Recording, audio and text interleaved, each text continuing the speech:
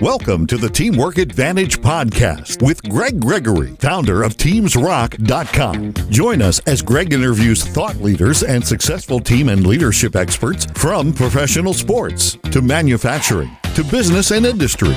Now, let's join Greg for another powerful episode of the Teamwork Advantage. Welcome back to the Teamwork Advantage and Happy New Year, everybody. Wow, we've taken a couple of weeks off to get things going and end up the new year. And I hope you're ready to really rock and roll this new year as we get things into position. My name is Greg Gregory, certified speaking professional, founder of TeamsRock.com, and trainer on teamwork, leadership, and culture. I'm always fascinated in trying to learn new things. And so the podcast is really helping me learn and develop, as well as sharing the knowledge that we're getting with everybody else. And by the way, if you're part of our OPT system, On Purpose Teams, you know one of our key words is sharing knowledge. That's absolutely critical.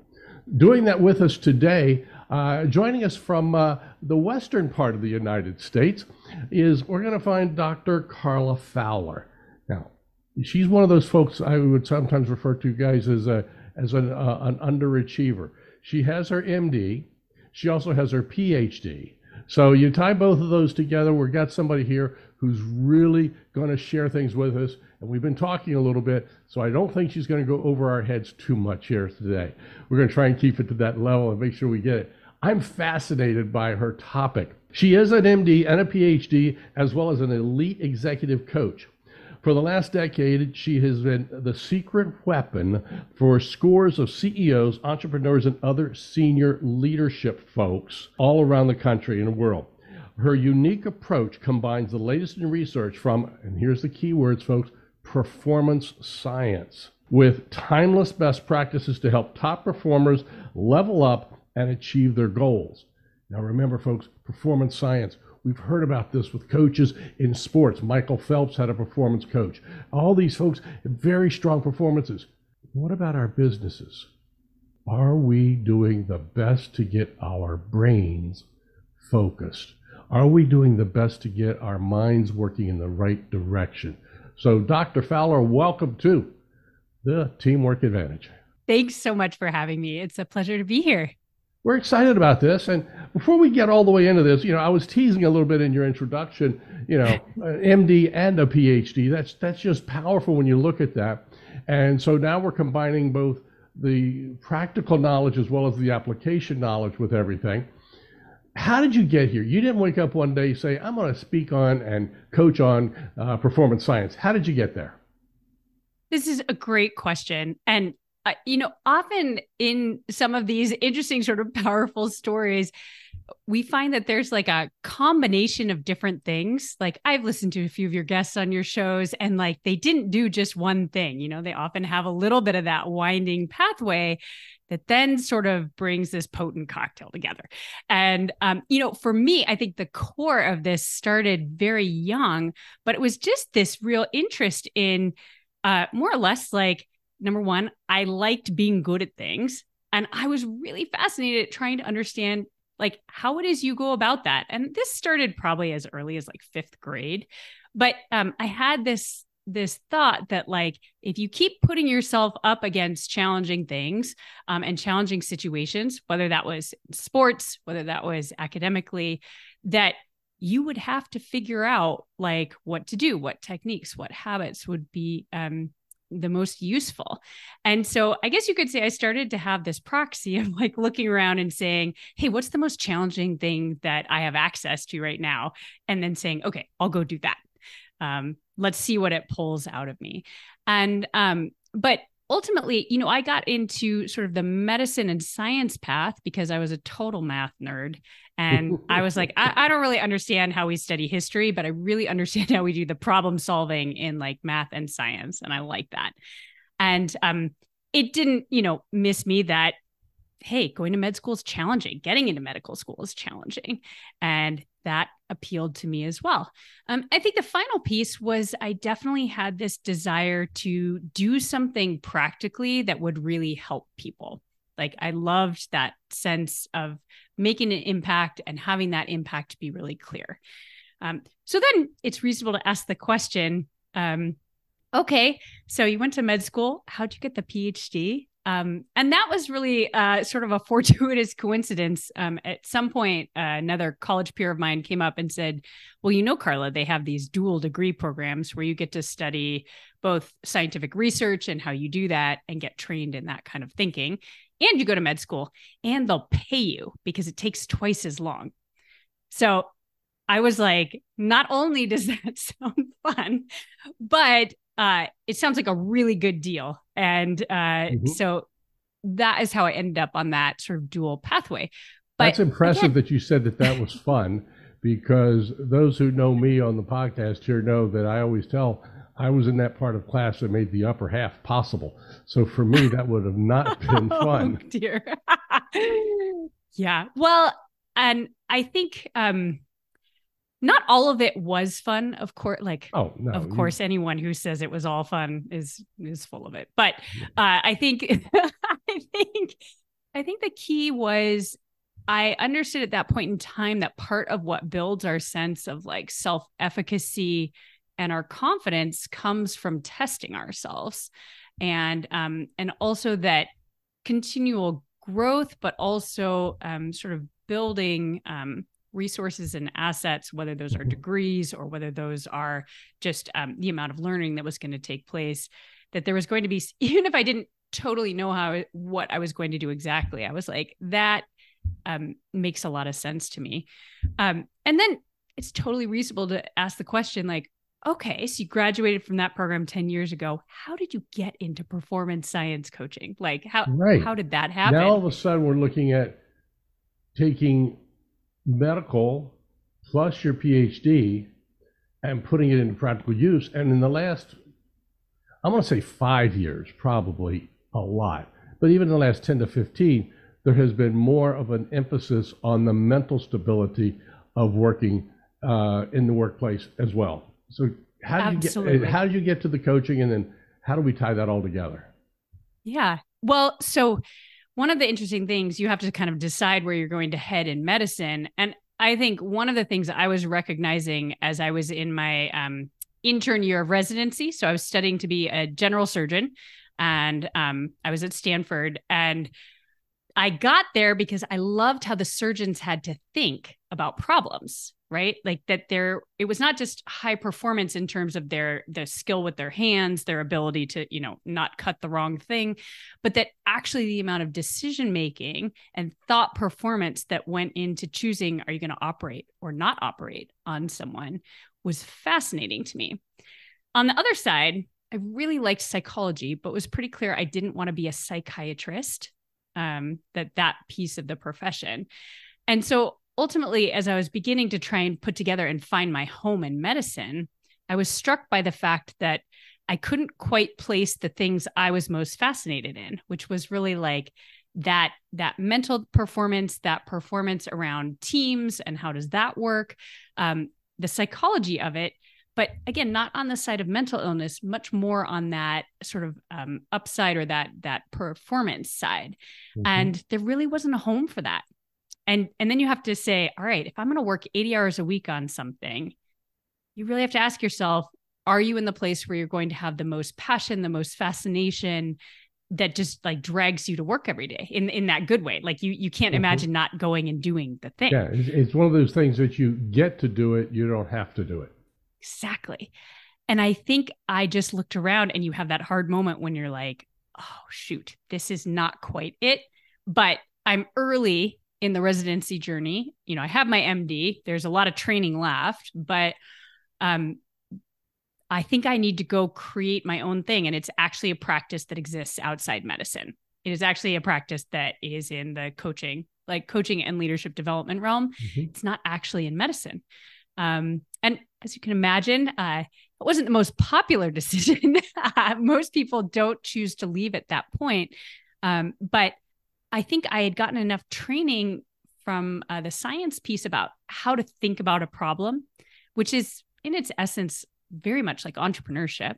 Like, how do you design a methodology? How do you think through for example, performance science and say, if you wanted to work with leaders, if you wanted to work with people who were setting ambitious goals and help them improve how they were thinking about the problems, how they were approaching the uncertainty that occurs with risk, that I actually had a lot of training in how to start to say, all right, what do I need to read? What do I need to think about? And then how do you actually design a way of dialoguing and interacting with people, a methodology that helps them apply it and use it for very practical stuff, not just academically think about it.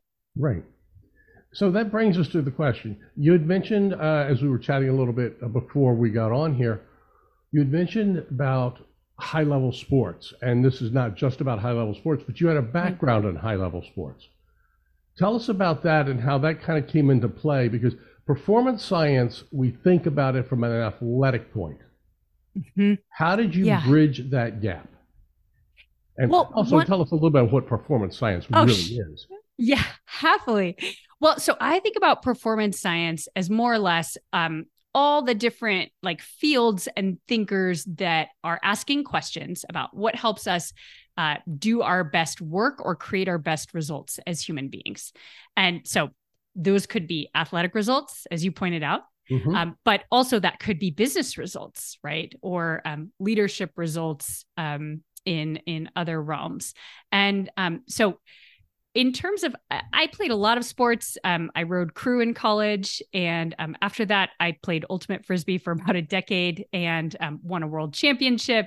And the thing for me that was ultimate Frisbee world championships. Yeah, there are. Yes, I played in the beach ultimate Frisbee world championship in 2000. Let's see, what was that? 2007 in Brazil. So yeah. Wow. Okay. But I think I have a brain that's always looking for what are the patterns, what's the commonalities.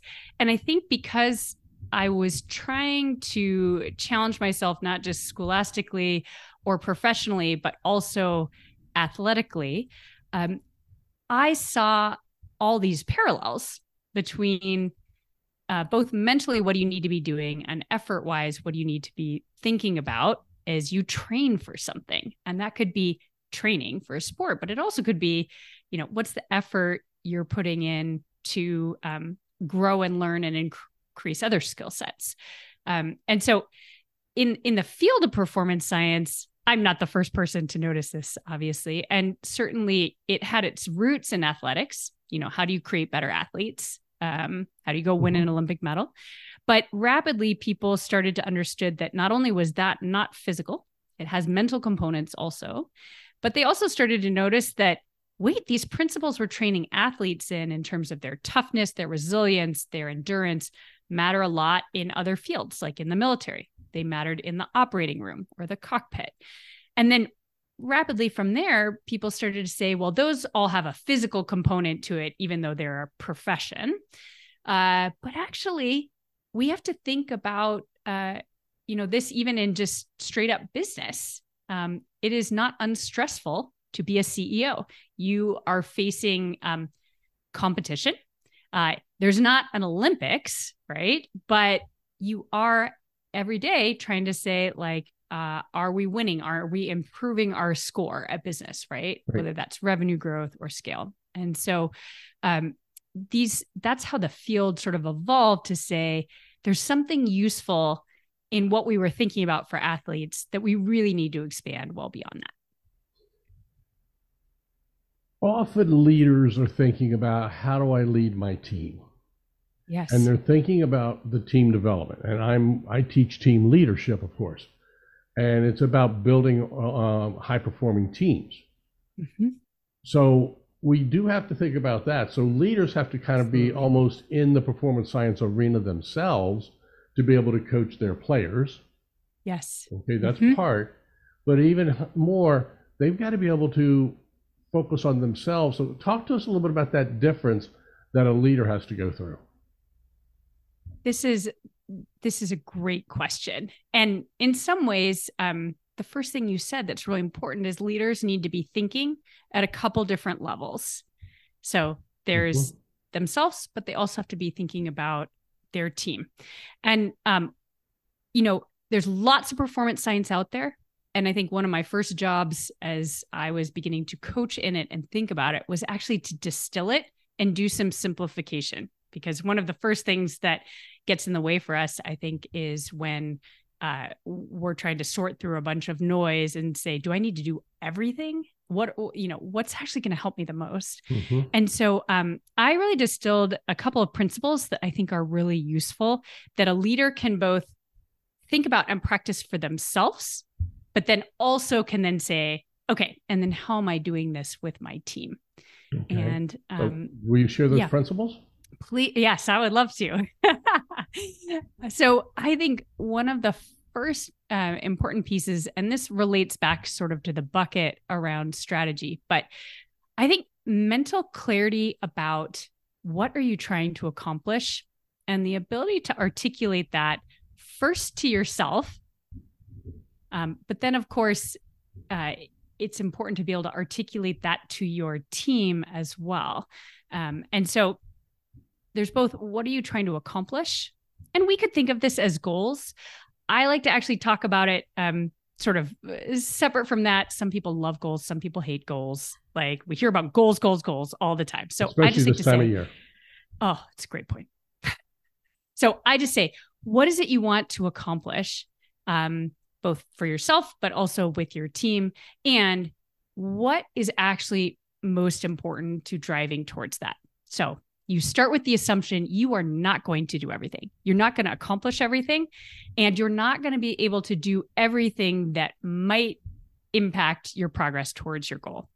And so as a leader, I think one of the first most important things is to give yourself some time to think about that question, not just to have to decide and make decisions that ride on that if you haven't given yourself some time to think about it.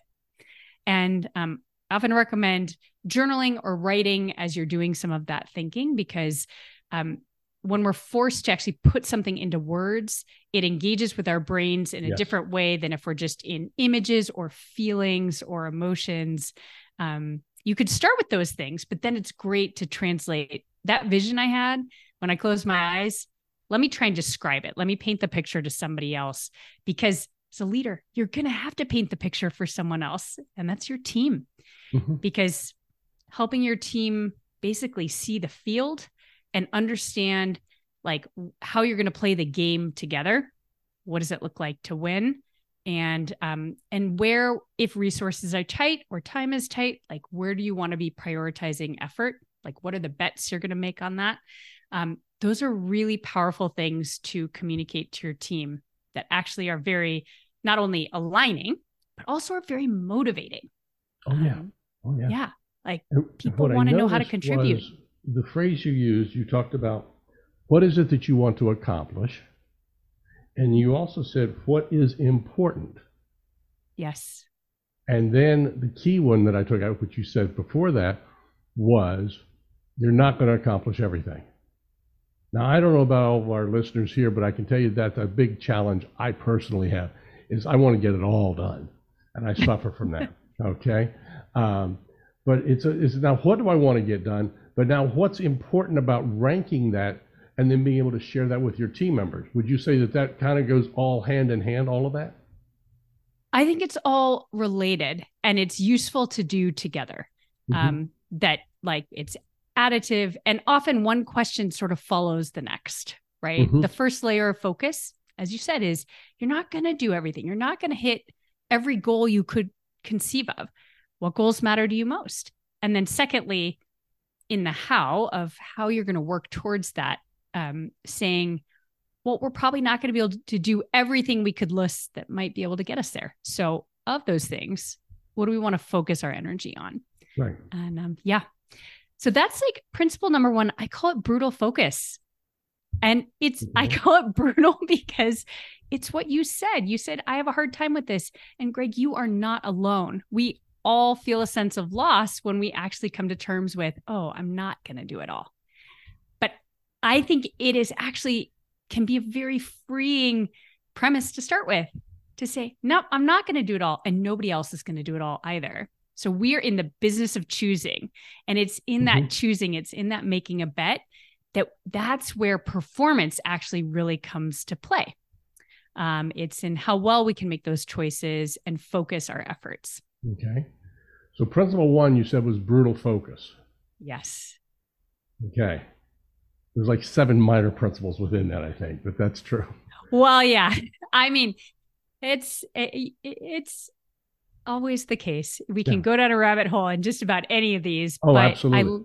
I like being able to come back up. Brutal focus. Oh, yeah. Oh, yeah. So let's talk about, from brutal focus, what's your next principle? So I think the next principle is really around this idea of cultivating power for yourself. And I'll explain what I mean by that. There's strategy, and then there's also execution, right? Like, how well can you actually go do those things that you identified that were most important? And as a leader, you could think about these on 2 levels. As a leader, you're probably not doing a lot of the work. If you've got a team, in fact, what you're trying to do is like facilitate them having the resources and removing roadblocks for them and getting them visibility so that they can actually do a lot of what the work is, right? And you are working. It's just what your work looks like is a little bit different often. And so as a leader, you can think about, what is it that I need to be doing, and how can I actually increase my own abilities or resources to be able to do that well? And that's what I mean by cultivate power. So for example, as a leader, if you're like, I am in meetings, like back-to-back meetings all day, and I am trying to support my team. But what I'm realizing is that while I feel like I'm giving it all to my team, that my team might benefit more if I actually scheduled some time when I was actually not engaging with them so I could think and get ahead, so that, again, I could anticipate or make sure that as they're having questions about clarity or where are we headed or how do we want to do this piece, I'm there with them. Like, I'm ready. I've done some thinking already, and I'm not a bottleneck for them, for example. But with regards to your team, you can also be thinking about, how do I help them scale their capabilities? And that could be, how do I think about their growth and development? You brought it up really early. You got to be coaching your team. Like, how do you make sure that they have growth trajectories? Because that is something, another piece of motivation that it's easy to talk about. I need to motivate my team. But often the things that help us motivate our teams aren't just, they're not the rah-rah. They're not the cheerleader. That's important, but have I given people the ability to contribute, and are they feeling themselves grow? Am I helping them identify and put some challenges, some healthy challenges in front of them that increase their capabilities and the opportunity to do that? Are we basically in getting them more engaged and keeping them engaged? Yes. Great way to put that. Yeah. That's exactly. Another one of our keywords from our on-purpose teams is we've got to make sure everybody's engaged. And here's an interesting part from my take. You help me out if you're on the same page here. I believe that getting people engaged is not just a job of the leader. It's a job of every member on the team to keep people engaged. Mm-hmm. This is such an important point. And I think that's why when we think about the relationships within a team and how a team is even structured, number one, I think not just having development flow from the leader to a team member, like where the leader sets the goals for that team member and then they meet it, but having team members be participating in how do they want to grow? What is an interesting challenge to them? So having them really drive that. But also the other thing is cultivating peer-to-peer relationships on your team. Not only does that mean that you start to say, hey, not everything needs to go through me, right? Oh. I don't need to be the bottleneck for everything. How can you brainstorm together? How can you push each other? When you come across something that you know might impact, like a decision your piece of the team is making that might impact someone else, are you proactively going to talk to them and say, hey, I love your input on this. Here's where we're headed. What else do you see that I'm not seeing? Or, these are the kinds of where you almost want their first instinct to be not to go to you, but to go to their teammate. Right. And that brings in more of a participative leadership style as opposed to more of the authoritative leadership style. People think they've got to go to the leader, hey, what do I do here? Versus the leader coming to them and saying, what is your thoughts on this, and getting them all engaged. So yes. Yeah. It's very well said. And it's so critical that we get this going in that direction. Today's environment, I don't want to use the P word, the pandemic, but we're coming out of it. There are a lot of organizations that are true, what I call true hybrid, which means certain set of team members go into the office Monday, Wednesday, Friday, others go in Tuesday, Thursday, Saturday, or whatever. They do different days, and they've got their structure. Then there are others who are back in person completely, which I think is more on the minute side. And then you've got others that are, some of my clients use the term presence with purpose, some say remote first. So some people can go in when they need to go in, but it's allowing them to drive and live where they want to live. Like you're traveling on the road for your work, and that works with you, but it might not work in some other places. So leaders today have to understand the different styles of what they need to do. How, when they're pressed for time, and maybe some people are in remote areas, some of my clients work, and some of the listeners here are in multiple time zones, even around the world. So that gets to be a challenge.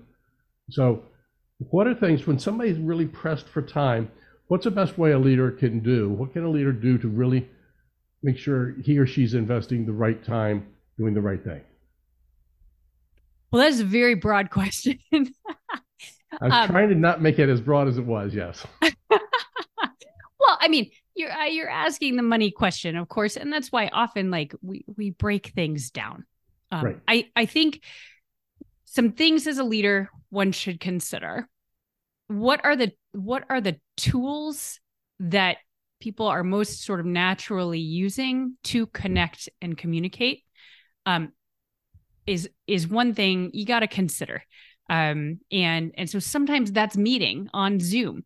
Sometimes, like if you need everyone together, all together at the same time, but sometimes things like Slack or email or quick phone call are tools that people might be more comfortable using, that are the appropriate tool for the job of what is the connection that's needed? What's the communication that's needed? And every team is going to be different. And, but I think it's worth not judging a tool and saying, well, this is the tool, the only tool. Oh, yeah. But actually to there try is no one silver bullet. Right. And we have different generations in the workplace. And so what are the tools are going to be a little bit different. And there is always some compromise in the sense of like, it's not just let every person decide what they want. But again, I think there's also a little bit of saying, here's what I expect, and here's what we need as a team to be connected, to be communicating well. There can be some room to say, as a team, how do you want to accomplish that? Like, here are the results we want. And here's like, how are we going to know that we're achieving that? And those are conversations that are probably worth having with your team and getting some commitment around those. And then saying, we can be open about what this looks like, but it needs to be effective. And then you may need to do some iterative loops where you say, we're going to try this. How will we know if it's working? Here's how we're going to chat, communicate, and whether it's hybrid or remote first, here's how we're going to do that. And here's how we're going to decide if it's working. And do we commit and agree to be honest about, is it effective or not? And then we'll do another loop if we need to. But again, this is iterative. There's a lot of people ask me for a silver bullet on any number of performance questions. But what I find is that there isn't one tool or one hack to rule them all. No. It is about being willing to invest the effort and actually engage with people and do the hard work of problem solving together. Right. And if you fail, get back up and try something different. Yes. And so that's like, it's going to be iterative, and that's okay, because actually some of our best solutions in science and otherwise, that's actually how we get there. So I was interested, I was loving the way you were describing that just a moment ago about the process. And of course, my brain started going down a different, well, a parallel path, I'll say, Yeah. of something we weren't going to really go into about, you know, because it's the first of the year and everybody's talking about goal setting. But what you just went through in your iteration, and I'm going to ask people to go back and listen to this again, was basically smart goal setting. We go back to it is, okay, what's going to work? Talk about how we're going to do it. We're going to find a way to measure it. Once we measure, is this an attainable goal? Then we have to track our goals. We got to make sure we're tracking it and measuring it all the way through. And if it's not working, how are we going to verify that it's not working? If it is working, okay, what's our next step? Yes. It's absolutely fascinating how you brought that to life. Well, and here's what I like about that. I honestly think that the moment we mentioned SMART goals, like some people go to sleep, some people are like, oh, yes. No. And here's the thing, like we use goals in all sorts of weird ways. Like, for example, some people use goals to beat themselves up. Like, whenever I set a goal, if it doesn't quite go how I wanted it to go, then I just feel bad about myself. So I don't like to set goals. And I look at goals as a tool, and you can deploy them in different ways. But I always like to say, is it serving you? The point of having a goal is to have it serve you, to have it help you focus, like you've identified where the direction you want to go, and to help you then figure out how you might judge working backwards, what kind of timeline might be realistic, what kinds of things might be most important. We're going back to that first principle. What kinds of things might be the most important investments that would be a good process to drive you towards that thing? And what happens is sometimes people set a goal and they think it's this fixed thing. Like, oh, well, you don't want to move the goal, right? Because that's cheating. No, that's not cheating. Goals are a tool. So if you set a goal, then you start to think backwards. Document. Right. Like you work backwards. If you suddenly are like, oh, well, really to get that launch in the first week of the year, wow, we'd really have to have people in on New Year's. Okay, they're not going to come in on New Year's. Okay, let's rethink that launch date. That's sort of a dumb example, but it's really this point of you can work back and forth with your goals. And this is what I call the process of translating your fantasies, right? Like we all have a dream, right? We have this dream in our head, but a dream is not a goal. And we have to translate the dream. And so setting a goal, then working backwards, getting started on it, then seeing sort of how that progress is going, and then saying, is that goal still realistic? Have I learned something about the goal and what it would look like to realistically go after it? That means I should change either a timeline, a part of my process about how I'm going to invest or do inputs to get me moving towards it. And you can sort of go back and forth in this calibration process or this translation of saying, I've got a dream in my head, but translating it, it's going to look different in reality. But reality is what matters because the stuff in my head, that just stays in my head. Yeah, that's just that. We're getting a little tight on time, but I want to make sure I hit this one question. What would you say are the top 2 or 3 key areas that leaders can invest in their people to really bring themselves as a leader up and be above the crowd, be above others, and strengthen themselves? I'll put it that way. Yes, great question. So we talked about one of them already, which was this idea of how do you actually help people drive their own development, that cultivate power. And then I actually think the second one it's sort of my third principle. So I'm glad we're getting there. Okay. And this is something I really learned by being trained to be a scientist. And that is that one of the best things you can train, or help your team develop in themselves is this ability to approach uncertainty and have at least a working relationship with that uncertainty, if not comfort, then have a working relationship with how do you progress forward in work and life when things are uncertain, when you're doing something that has either some risk involved or just isn't a sure deal, because most of the interesting stuff and the biggest opportunities in life, they're not a sure deal. Like, that's why they're an opportunity. And I think what transforms the workplace and also your team is when your team isn't like coming to you like, this is uncertain. Tell us what to do. What are we going to do? And everyone is just looking at the leader, when actually the team starts to develop its relationship with uncertainty to say, what experiments could we run right now? And how could we view this as experiments versus like, oh, win or fail, right? But to say, how do we make sure that we are learning and growing in our understanding of how we win as we go along? And it's not something that the answer just exists on the internet. So we're going to have to figure it out. But if you can actually help your team learn the concept and say, this is actually creative versus scary. This is a normal part of life.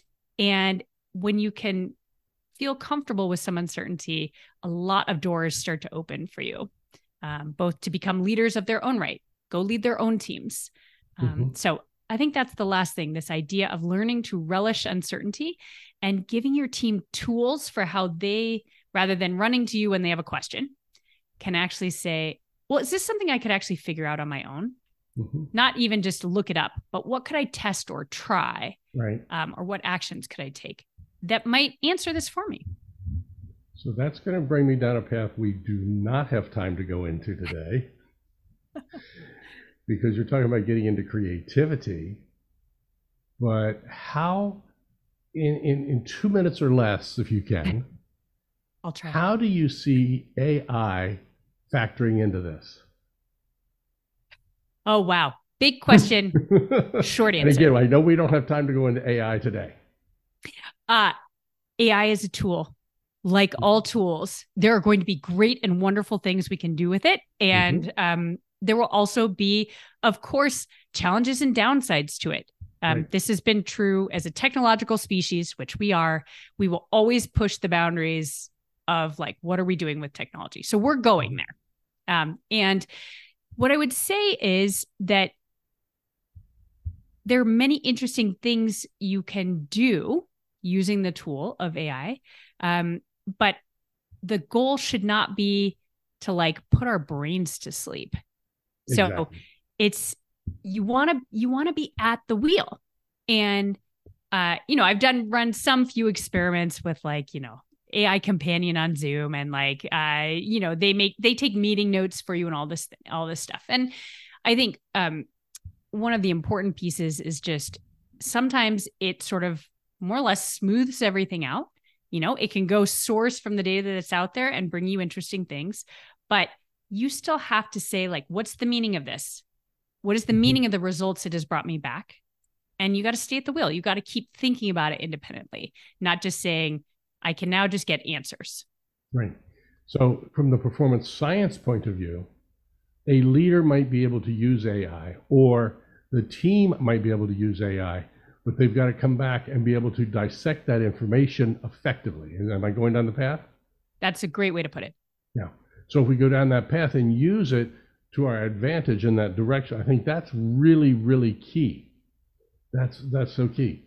So if we could talk in the last minute or two we have, if we could just hit, what's one thing that a team leader can do tomorrow to really increase his or her performance science? Oh, love this. I would recommend book even 30 minutes. Find something in your schedule and time and just sit down and spend some time thinking about like, what is it? Where are we headed? What is it we want to have happen? What do I actually think is most important that we are doing towards that? Like, and so we go back to brutal focus. Start with brutal focus, because everything else is easier once you've had that time to think. And then if you want to do a second thing, book another half an hour next week. I think this is so critical. And it often is what gets squeezed out for leaders, is that time to think and process, which is probably one of their most important value adds to the team, is like that, because they're holding it. Part of leadership is you are the person sort of holding, what is the direction of the team? What are some of the priorities of the team? Like, and that's not to say the team can't have responsibility for that also, but as a leader, you were the one who said, I will hold it. And that's, I love the fact that you said take 30 minutes, because so often people are saying, sit down, plan a weekend to do your strategy planning and everything else. You're saying take 30 minutes and think about it. I think we can all block 30 minutes a week for a while just to try and get ourselves a little more focused. Yeah. Mm-hmm. That's so powerful. If folks want to reach out to you, what's the best way they can find you? Two great places to find me. One, if they are interested in learning more about coaching or any of that, my website's a great resource, and that is at thaxa.com, THAXA. And so there's lots of questions answered there, but also links to other conversations that I've been on. And then if they're just interested in following along in the conversation around performance science, I'm on LinkedIn, and that's at Carla-Fowler. And so I'm always posting little quotes or conversations that I have about this topic, and we cover lots of different things. So that's a great place to follow. And we'll have all of that information in the show notes, so folks can go back into there and get that same information along those lines. Carla, maybe we can get you back on here and talk a little bit more about science and where people happen to be in a few months, about where they are in the middle of the year as opposed to right now, as we start off 2024. So, love that idea. Fantastic. Dr. Carla Fowler, performance science. That's a word that I don't think I had actually paid attention to until a couple of weeks ago when we looked at doing this particular interview. Folks, the Teamwork Advantage is a podcast that is focused on dedicating you and helping you grow your teams, build better leaders, and develop a culture that is a powerful winning culture. I'm glad to help you. If you want to chat with me, you can reach out to me at any time, and we'll talk about connecting you with some of our guests. We'll talk about how we can connect you with getting performance training done for your teams. Until next week, remember, having a good day is just being average. When you listen to the Teamwork Advantage, we know you're not average. So go make today excellent and exceptional. Take care. Bye-bye. You've been listening to the Teamwork Advantage with Greg Gregory. To learn more about how Greg can help your organization develop a powerful winning culture, visit teamsrock.com. That's TEAMSROCK.com. Be sure to join Greg next week when he interviews another exciting and powerful thought leader on the Teamwork Advantage. Until then, as Greg says, make sure you have a great week, because a good week is just being average.